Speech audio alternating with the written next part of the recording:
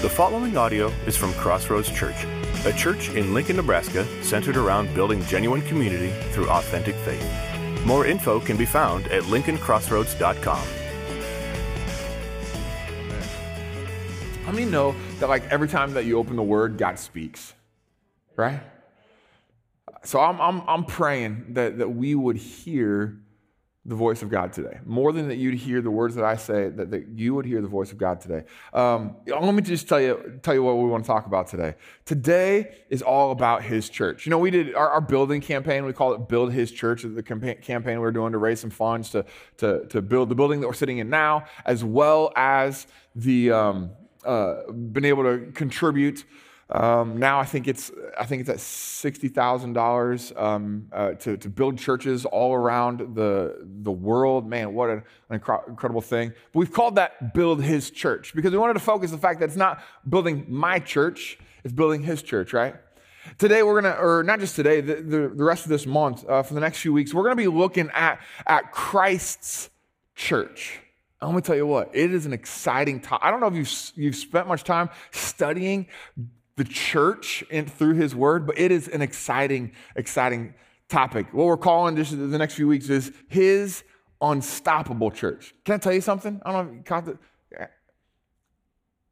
God is building a church that is unstoppable.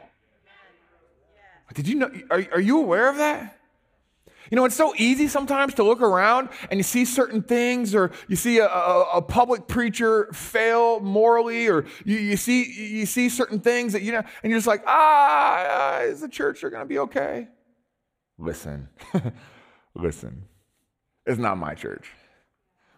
And it's not your church. It's His.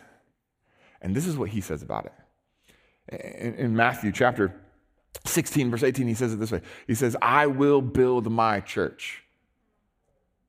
Friends, that's a promise.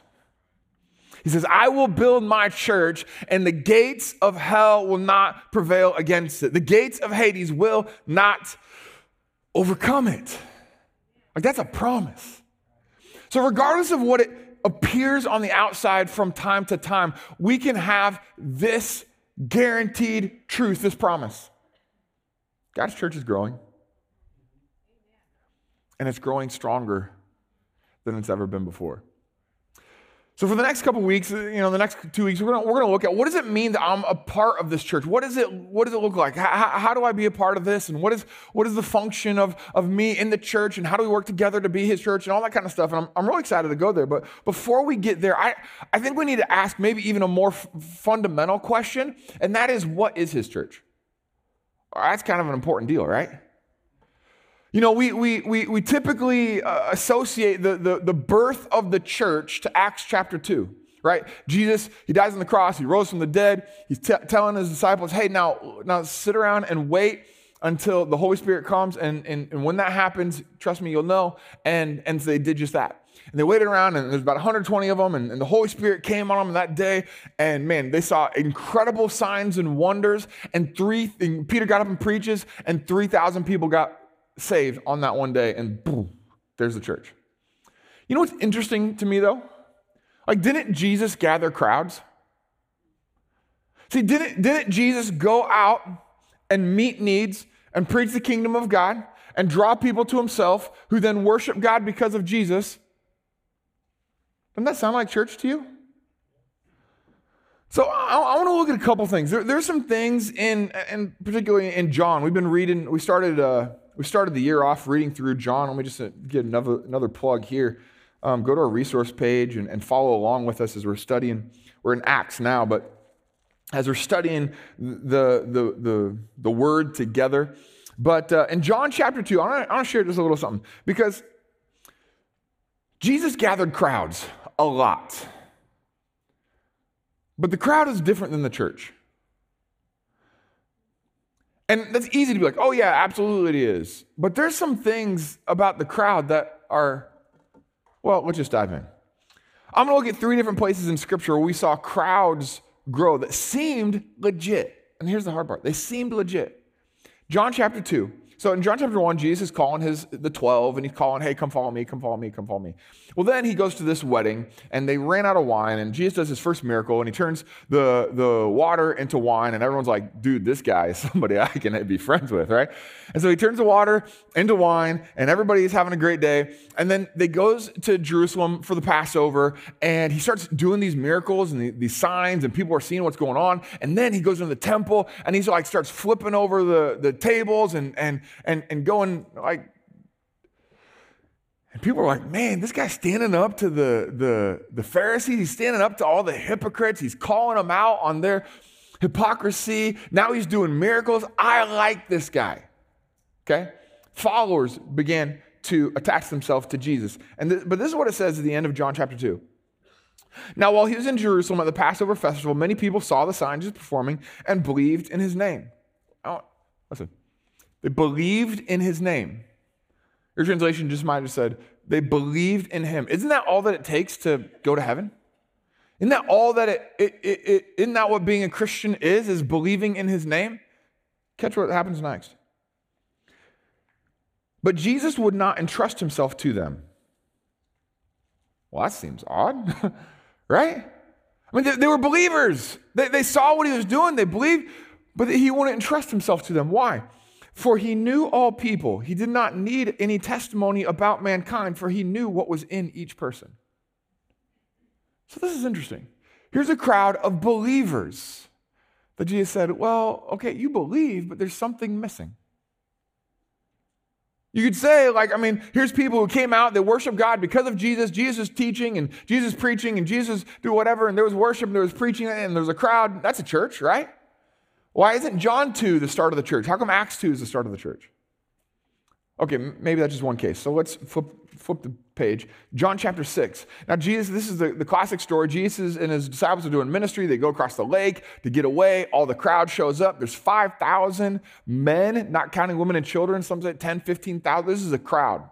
So we got a crowd gathering for the sake of seeing Jesus. Jesus teaches, Jesus proclaims this message of hope, and he's teaching the kingdom of God. He's doing miracles. It's resulting in worship. This doesn't just look like church. This is like a mega church.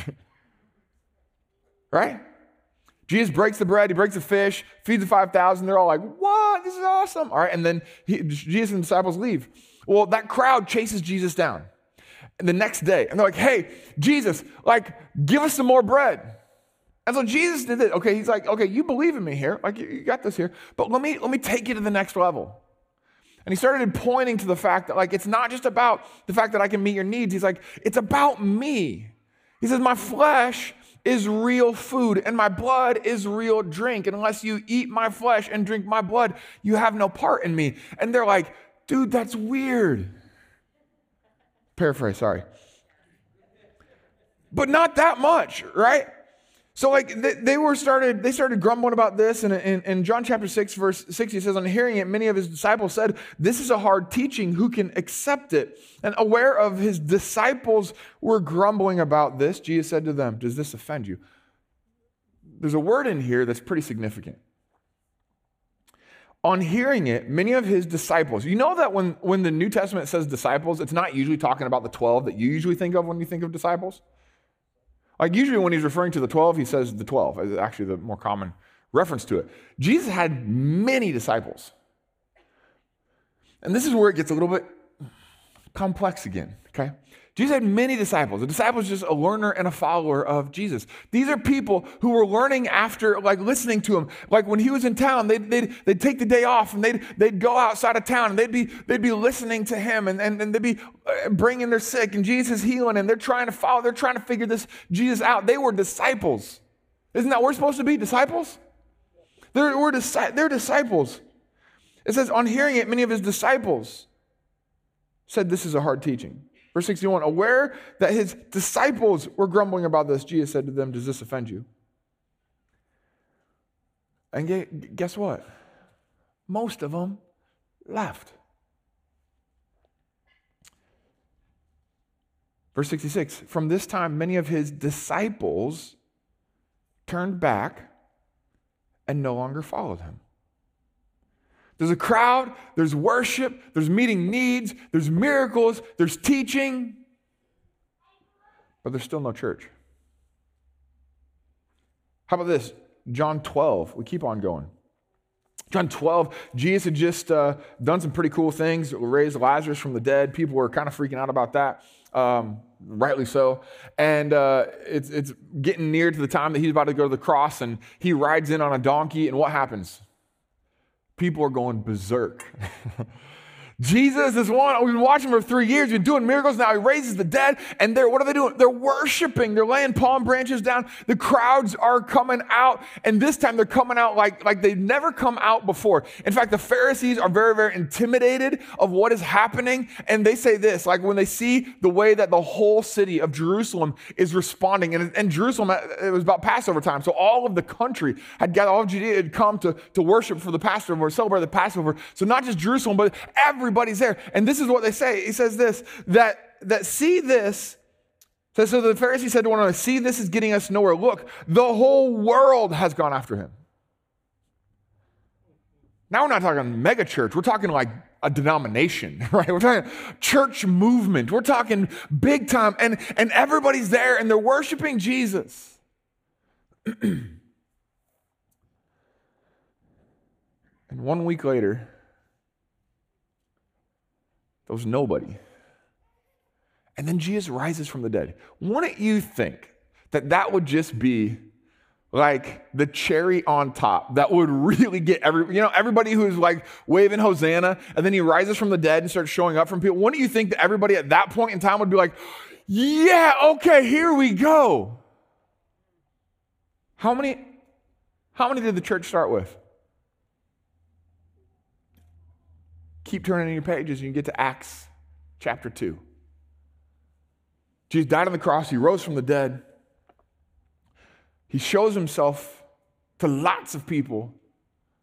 And 120 are gathered there when all the dust had settled. Where were the crowds in John 2? Where were the tens of thousands in John 6? Where was the entire city, the whole nation in John 12? See what Matthew says. In Matthew chapter 16, Jesus says, I will build my church, and the gates of hell will not prevail against it. But the gates of hell often prevail against the crowd. So I think it's a good practice to really take a close look and say, all right, am I a palm branch waving member of the crowd? Or when the dust settles, am I a part of his church? You know the hard part about it? The hard part was that in John 2, there were some original founders of the church in that crowd. And in John 6, there were the 12. In fact, after many deserted him, Jesus turned and said to them, are you going to leave me too? Like, nah, you've got the words of life.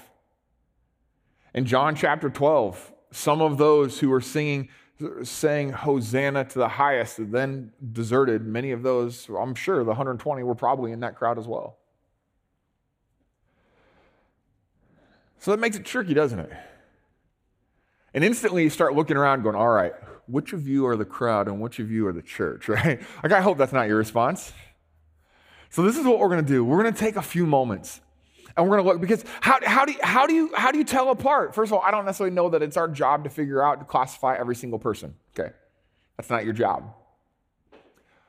But there are some defining characteristics. So as we begin to look at some of these characteristics of the crowd versus the characteristics of the church, the goal here is not to look at everybody else, but the goal here is to say, man, am I faithfully living out the life that Christ intended to me? Am I part of his church that he's building, or am I just an onlooker watching from the outside? Let's take a look at some of these crowds versus the church. Now, here's the thing. We're going to look at those passages a little bit closer that I just mentioned here. You see, in John chapter 2, there's this, the hard part about it is it says that they believed in him, right? That's the issue. They're like, what? But it seems like they were legit. But I'll tell you what the difference is. John chapter 1, I think, shows us the difference. See, Jesus was going out and he was calling followers. So often we're content with believing. Jesus isn't just interested in believers, he's interested in followers. You know, it's interesting, like all these believers came to him, and again, don't take this somewhere where it's not like that term, no, I'm never using the term believer ever again. No, you can use that term. It's just fine. It's actually other places in the Bible that talk about the believers were gathered together. But I'm talking about what's in the heart. You see, Jesus saw what was in the heart, and he didn't entrust himself to them. They believed, but he didn't entrust himself to them. And then let's contrast that in John chapter 1. You see, a couple of his soon-to-be disciples saw that Jesus was coming. John the Baptist said, look, the Lamb of God that takes away the sin of the world. And a couple of them were like, hey, I'm going to go follow this guy. You know, Jesus called people to follow. There's a couple of them Jesus didn't even call to follow. They're just like, that's the Messiah. I'm going this way. And their first question, when Jesus noticed they were following, which I imagine was kind of an interesting deal, like, you guys follow me? What do you want? He asked them, and they're like,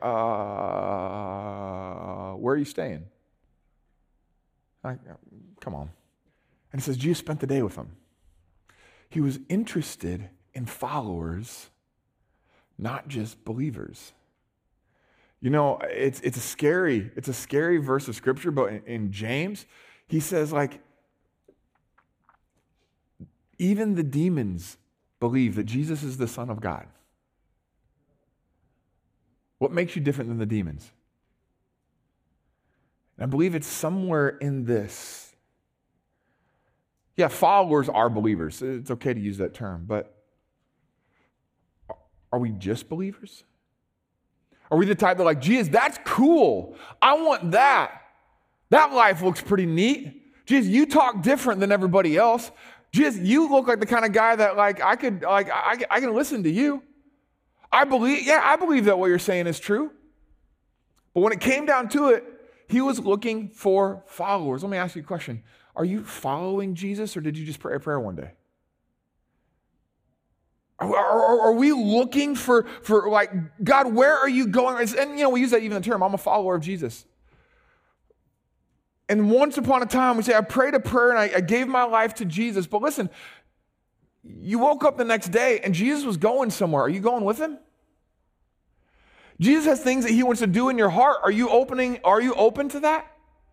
Jesus has things that he wants you to do. Are you asking him where he's leading? Because Jesus is going somewhere, and I'll tell you what he's doing. He's building his church. And he's looking for people who are going to follow him into building his church. See, his church is not just believers, but Christ is looking for followers. Are we following? Here, let's jump over to John chapter 6, the feeding of the 5,000, right? So he's feeding the 5,000, and here's, I think, is so interesting. There was no reprimand whatsoever when he fed the 5,000. None at all. He graciously met their needs. And then the next day, sometimes it seems like he's like, well, then he just like got down on them. I don't think he got on them. I think he was just calling us to the next level. It's an aspect of following. You know, there's some of us, we accepted Christ, we gave our life to Christ, and truly, we were all in. But then sometimes we get in this place where it's like, oh, that's just like, I'm in. I just got into, I'm in the club. And Jesus says, no, let me call you deeper. Let me invite you one step beyond where you are right now. You ate the bread yesterday? Man, that's awesome. I'm glad that I could meet that need for you. But guess what? I want to take you into some new things. Hey, you were thanking God for that bread, but today I want to encourage you. I want you to thank God for me, for the true bread of life. And they weren't there. They weren't down with it. I can only imagine what the disciples are thinking right now, right? Like, not the disciples, the 12. Right? They had this win. I'm talking like mountaintop experience thing. They're passing out the bread and the fish, and they get all these baskets left over, and I'm sure they're like high-fiving each other like, dude, this is amazing. We just had them a few, and now we got all this much and this left over, and man, this is so cool. Then Jesus walks on water the next night, and Peter goes out there too, and they're like we're talking like, this is amazing. And the next day, all the crowd is back, and I'm sure the 12 are like, yeah, look at this. Like, man, this is time. Like, he's going to be king, and everybody's celebrating. This is awesome. And then Jesus gets up to speak. And they're like, hey, I want you to eat my flesh and drink my blood. I can just see the 12 over there going like, God, Jesus, dude, this is bad. Like, no, come on, man. They don't get that. Like, don't you, like, you had him. Jesus, you had him. Why are you, like, turning him away right now? I can imagine, because their idea of church was big numbers, wasn't it? Their idea of what God was about, his kingdom was literally Jesus on the throne. And if Jesus is going to get on the throne, we need people to do that. And here's the biggest crowd we've ever seen before. And so, like, Jesus, don't turn them away right now. Jesus, you need to learn some tact. Ease them along. See, they had a different picture of what his church was going to look like. Jesus said, no. Here's where you are today. Here's where I provided yesterday. Are you ready for what I got for you today? I've got a little bit more, and it's going to be a little bit harder. I've got a little bit more, and it's going to be a little bit tougher to swallow. I've got a little bit more, but are you willing to trust me wherever I go? Here's a characteristic of the crowd. The crowd is easily offended. So Jesus says, does this offend you? Does this offend you? The crowd is easily offended, and the crowd is easily defensive. And here's why. It can often look very, very spiritual. But anytime offense rises up in you or me, it's evidence of some pride there, because offense is when my pride, I take up an offense when my pride gets stepped on. When my pride gets wounded. I get defensive when my pride gets wounded. I get offended when my pride gets wounded. Every time I become offended, it reveals that there's still some pride stuff there. And Jesus says, does this teaching, does this truth about me, does this offend you? They didn't answer the question directly, but many of them left. But then he says to his 12, well, look at the contrast here. Those he ends up building his church with. He says, do you want to leave me too? Do you? Simon Peter answered him, Lord, to whom shall we go? You have the words of eternal life. We've come to believe and to know that you are the Holy One of God. You know what? Notice what he didn't say? He didn't say, no, Jesus, I know exactly what you're talking about. I don't think he had a clue. You're not for real though, right? Like, eat your flesh and drink your blood. Like, we're not really going to, like, but here's what his response. He wasn't offended by it. Why? Because he was convinced. He's like, there was humility in his answer. It's not really about me. And I know this, Jesus, that you have the words of life. So though I don't understand right now, I trust you. You know, trust takes an immense amount of humility. Offense rises up when pride gets in the way. Humility rises up, and trust rises up when I can walk in humility and let go of that pride. And so one of the, I think, critical characteristics, and we see in this of Christ's church, and the defining characters of Christ's church, is that Christ's church, his church that he's building, is not easily offended, but rather walks in humility. You know, and we do this in a lot of different ways. Obviously, like, if we would say, well, if Jesus walked right up to me and told me that such and such was truth, I'd believe him. But we notice this offense that rises up in different ways. Let's use one that's like easily debatable, right? Like, once saved, always saved, or I can lose my salvation at some point in time if I choose to walk away from him. Okay, so let's just go for the big ones, right? All right, so here's this debate that's been talked about for centuries. And let's say I'm going like, no, I believe that you can choose to walk away from your faith if you choose to do so. And somebody else will say, no, you were never saved in the first place. Okay, fine, whatever. Honestly, I don't put a lot of stock in this. I believe, like, follow Jesus today. That's really kind of what matters. But let's say I hold this like, no. I believe that you're not once saved, always saved, that you can choose to walk away from God. And then this is what happens. I hear another brother in Christ, another sister in Christ, start defending their stance that's different than mine. Okay? No, I believe that look at this scripture and this scripture and this scripture and this scripture. It indicates that actually that once God has saved you, that you can't be unsaved. Here's what happens so often. Here's where we see this sneak up into our lives. You're like, well, that guy's not Jesus. That's different. Yeah, just calm down. Don't get defensive. Is that we do get defensive when things get challenged like that. Now listen, if somebody challenges the sovereignty of Jesus, the lordship of Christ, he is the Son of God, yeah, I'm not going to just like cave and be like, ooh, tell me more about that. Okay, like there's certain things, but there are other things that in the scriptures are kind of hard. Watch your heart. When you've got this little doctrine, this little piece of theology that you're kind of like really, really love, we all have our own little favorites, don't we? We got this one thing, and then somebody else brings scripture and challenges the opposite side of this theology. Watch what happens to your heart.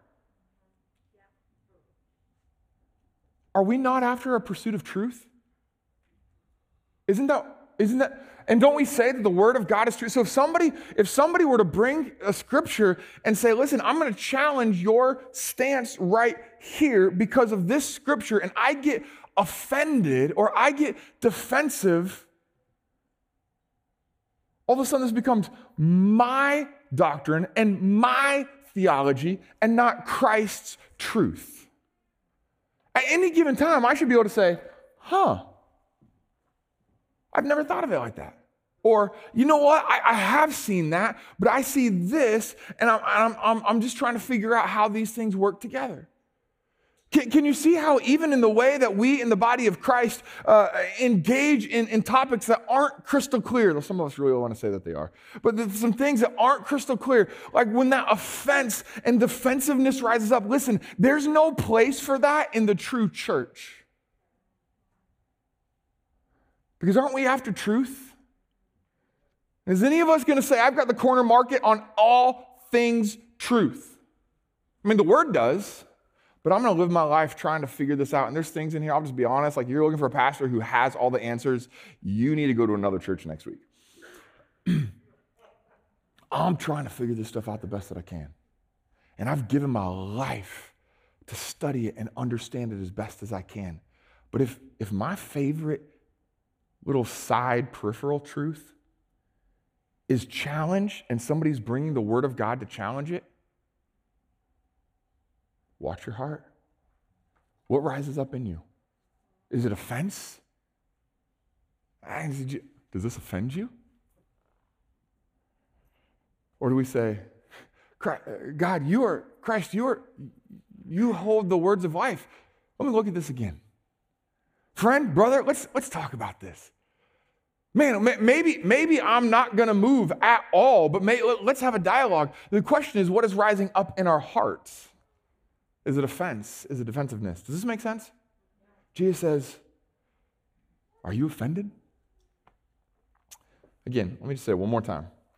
I'm not saying about be wishy-washy in your beliefs in Jesus. It's the practice.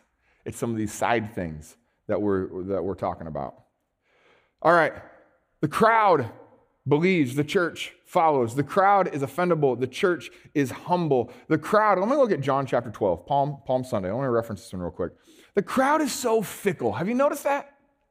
I mean, we look at John chapter 12, see the whole, everybody's coming out, Hosanna, Hosanna, and worshiping God. But listen, the crowd was there in John 2, the crowd was there in John 6, and the crowd left, and the same crowd is back again in John 12. And then, the next thing you know, that same crowd is yelling, crucify him, and then Jesus dies, and the crowd is gone.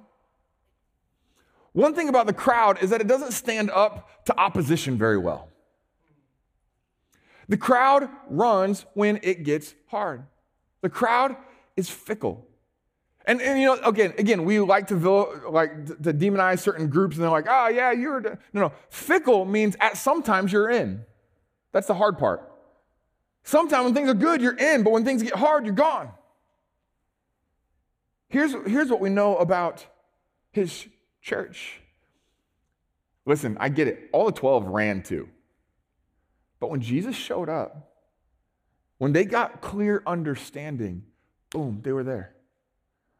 120 of them. here's what's interesting about that. It's not just like, Jesus raised from the dead, awesome. But here's the significant thing, though, I think that kept the crowd at bay, is Jesus was just executed by the state. Anybody want to follow that guy?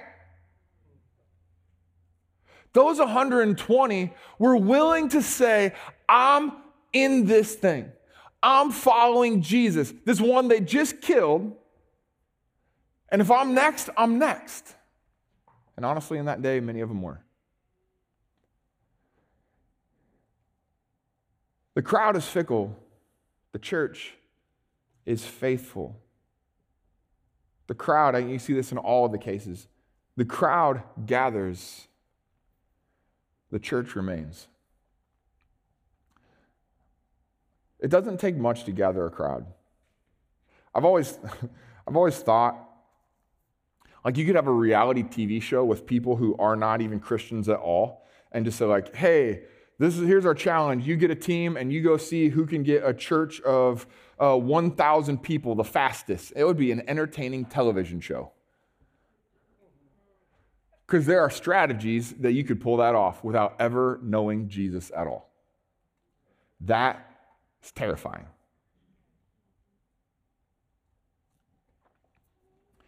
The crowd gathers, but the church remains.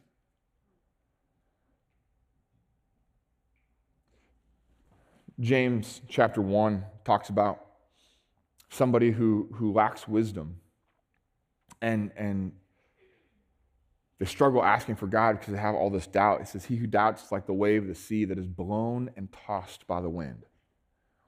That man shouldn't think that who will receive anything from the Lord. They're a double-minded man, unstable in all they do.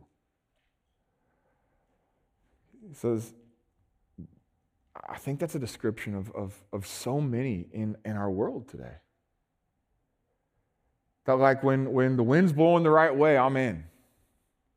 As soon as it shifts, when I was in Chicago, so interesting. When I was in Chicago and I was a Bears fan at the time, I was like, hey, I can't wait till I live somewhere that has a pro team so I can cheer for a pro team. I love Nebraska, all that kind of stuff. But like, hey, this will be fun. So I moved to Chicago and I'm like, all right, everybody's all Bears and this is go Bears, go Bears. It was wonderful. And then there were some seasons we were there that they did fantastic. Others, And I remember we'd ask them, hey, so are you a Bears fan? And they would say, when they're winning. What? Just say no, right? Like, you like to go to parties. That's just what I heard, right? Like, you like to just go to parties and have football on. No, what in the world? But I wonder if there's something in us that does that with the church too sometimes. Hey, are you a Christian? Hey, when they're winning. But friends, can I tell you something? Jesus never stopped winning. Like the crowd kind of does this thing, right? The crowd kind of does this, like it ebbs and flows. Well, listen, God's church has been steadily growing for the last 2,000 years, and it's not going to stop. Now, some of you historians are like, oh, yeah, well, what about in that season? Well, the church had really gotten, listen, do you trust that Jesus is building his church? Could it be that Jesus counts numbers differently than you do? Could it be that he creates some significant setup? Listen to this. Jesus used the cross to establish his church. Do you not think that he can't use man's bad decision to establish his church even further? This one leader fell. That's devastating, and it hurts people, and I hate when I see it. But guess what? God will use what the enemy meant for evil, God will use for good. And guess what? The church, God's church was like, oh, are you kidding me? That really famous preacher just had this horrible thing happen. Whoop, that really is going to hurt the church for a little while. No, he's going to build his church, and the gates of hell will not, nor ever will, prevail against it. His church is on the incline. His church is up and to the right. It may not always look like the numbers that you want, but guess what? Could it be that he just counts a little different? Could it be that his picture of the church is maybe a little bit bigger than my picture of the church? Than your picture of the church? So here we go. We got the crowd is they believe. But the church follows. The crowd is offendable. The church is humble. The crowd is fickle. The church is faithful. The crowd gathers. The church remains. Here's where we get things confused a little bit. Is that we think we know what's best for his church. Don't we? I mean, I do. I'll be honest. I know exactly what we need. I would have never said we needed the ruler of this movement to be publicly executed and humiliated and buried. I would have never picked that on the build his church plan. And yet somehow it was exactly what was required. Could it be that the setbacks that you see in your life, the things that you look at around us and go is the church okay?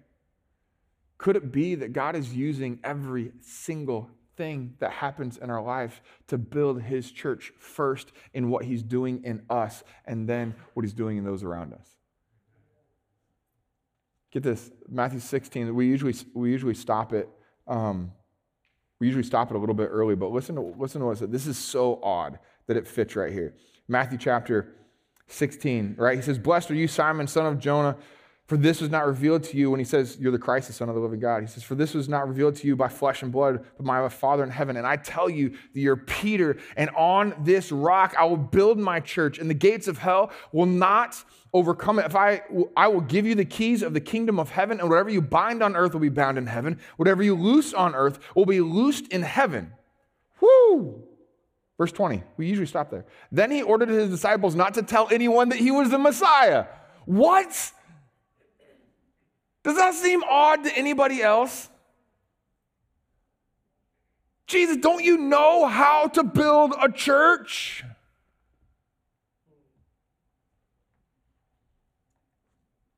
Somehow, the time wasn't right. Don't go tell people about me. It's crazy. I don't fully understand it. But what it does show me is this: is that I've got to learn to trust his plan for his church, not my plan for the church. When I talk about church, I take it you get this right now. I'm not talking about Crossroads Church, like the local organization. I'm talking about his global church.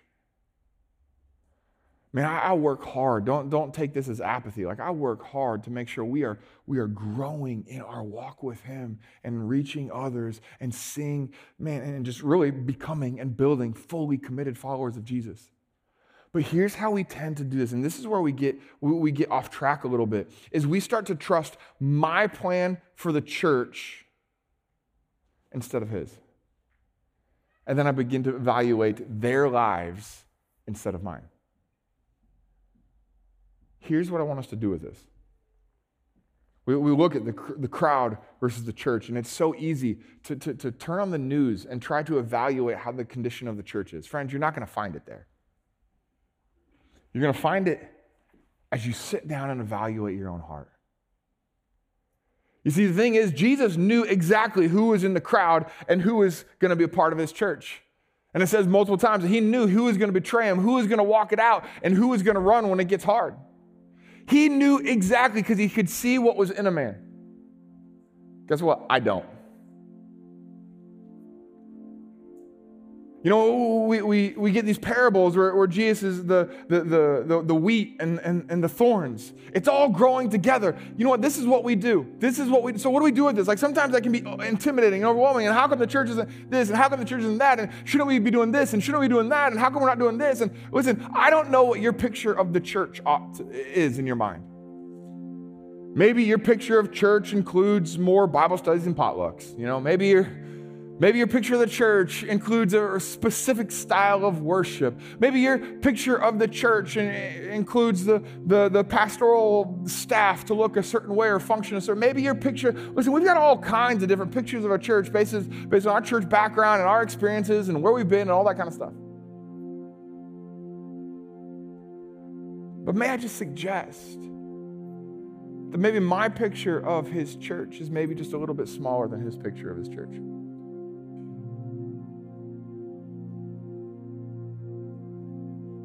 So this is what I do with that. When I start to worry, I just learn that I need to trust his plan, not mine. And when I start to look around, I need to be reminded that I need to evaluate my life, not theirs. Because if I'm trusting his plan while evaluating my life, I'm going to find others who are on this journey with me, building his church together. I don't need to worry about corralling every single person, and you don't need to worry about, okay, are they in, and how come they're not, and we lose sleep because they didn't show up to the prayer meeting, and they're probably not even saved anymore, right? And I don't need to worry about like what I see in you and what I see in them. You don't, guys, that's not yours to worry about. You can't handle it. Like we've said before recently in the last few months, like we got to know what's ours to carry and what's not. He will take care of his church. We trust him, evaluate our lives, and guess what? God's going to bring people who are moving in this same direction along with us. He builds a church. We just assist it. Like how silly to think that we are going to build the church. Like, God, Jesus, you've been doing this for 2,000 years. I'll take it from here. But rather, he's been working and building and shaping and growing. And we're just like, hey, can I help? We're like a little kid working on a car. Dad's working on the car, go, hey, can I help? And he's like, yeah, turn that wrench there. There you go. Good job, son. We feel like we've just done something. Listen, this is the picture of it. God, I want to help turn wrenches with you. God, I want to help build this church. I want to help do this. But listen, I'm not going to worry about where everybody else is. I'm going to set trust that you know what you're doing, that you know what you're building, and I'm just going to start worrying about me. And what's going to happen is I'm going to look around and be like, hey, look at that. They're coming too. Oh, hey, look at this. We're building together. Hey, it's his vision. It's his plan. It's his design. So here's where our heart goes. Here's where I want to challenge us to reflect and to evaluate. It's this. Am I following? Am I walking in humility? Am I living faithfully? Am I remaining to the end? Through the struggle that you're walking through right now, will you remain? Some of you just need this encouragement right now. Maybe you're thinking of giving up. Maybe you're like, I don't even know if it's worth it anymore. Let me tell you what. Hold on. Hold on. Don't let go, because God is building something in you if you remain.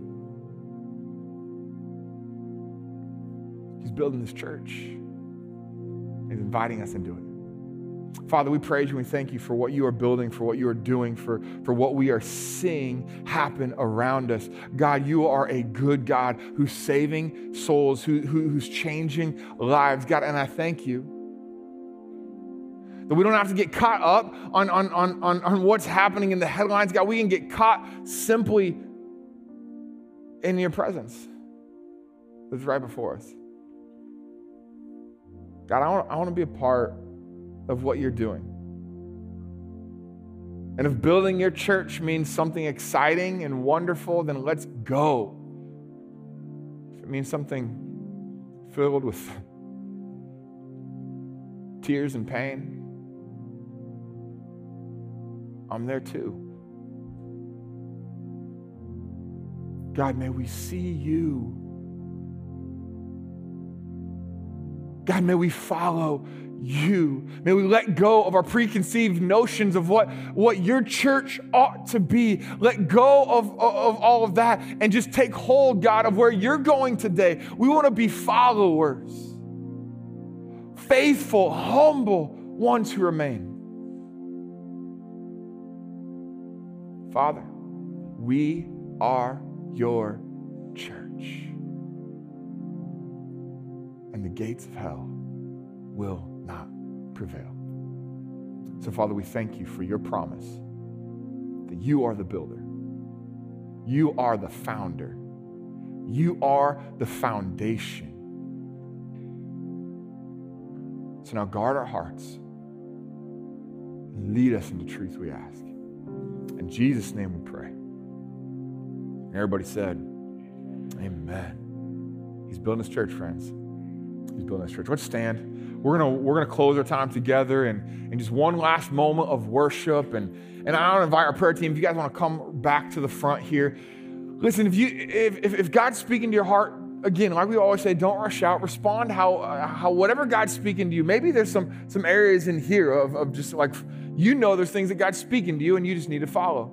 Maybe it's areas of humility or faithfulness, or just simply, that you're enduring something hard. You're just struggling to remain, and you need somebody to come alongside you, another member of the church to come alongside you to help hold you up and walk you for. Let's not miss an opportunity to come together and pray and lift one another up. All right. So let's. I'm going to pray a blessing over us. You're going to be dismissed to go, but a worship team is going to play. Our prayer team is going to be available, and man, God is doing some stuff. God's working. God's working. Father, I pray your blessing on your church. We are your people. God, guard our hearts.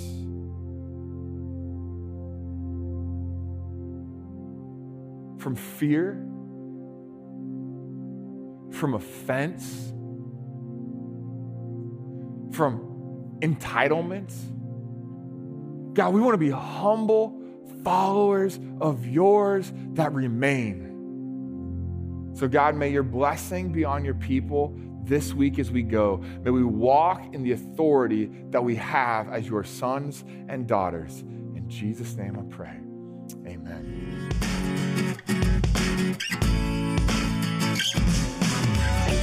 Thank you for listening to this audio from Crossroads Church. Feel free to share this audio with others, but please do not alter or edit the content in any way.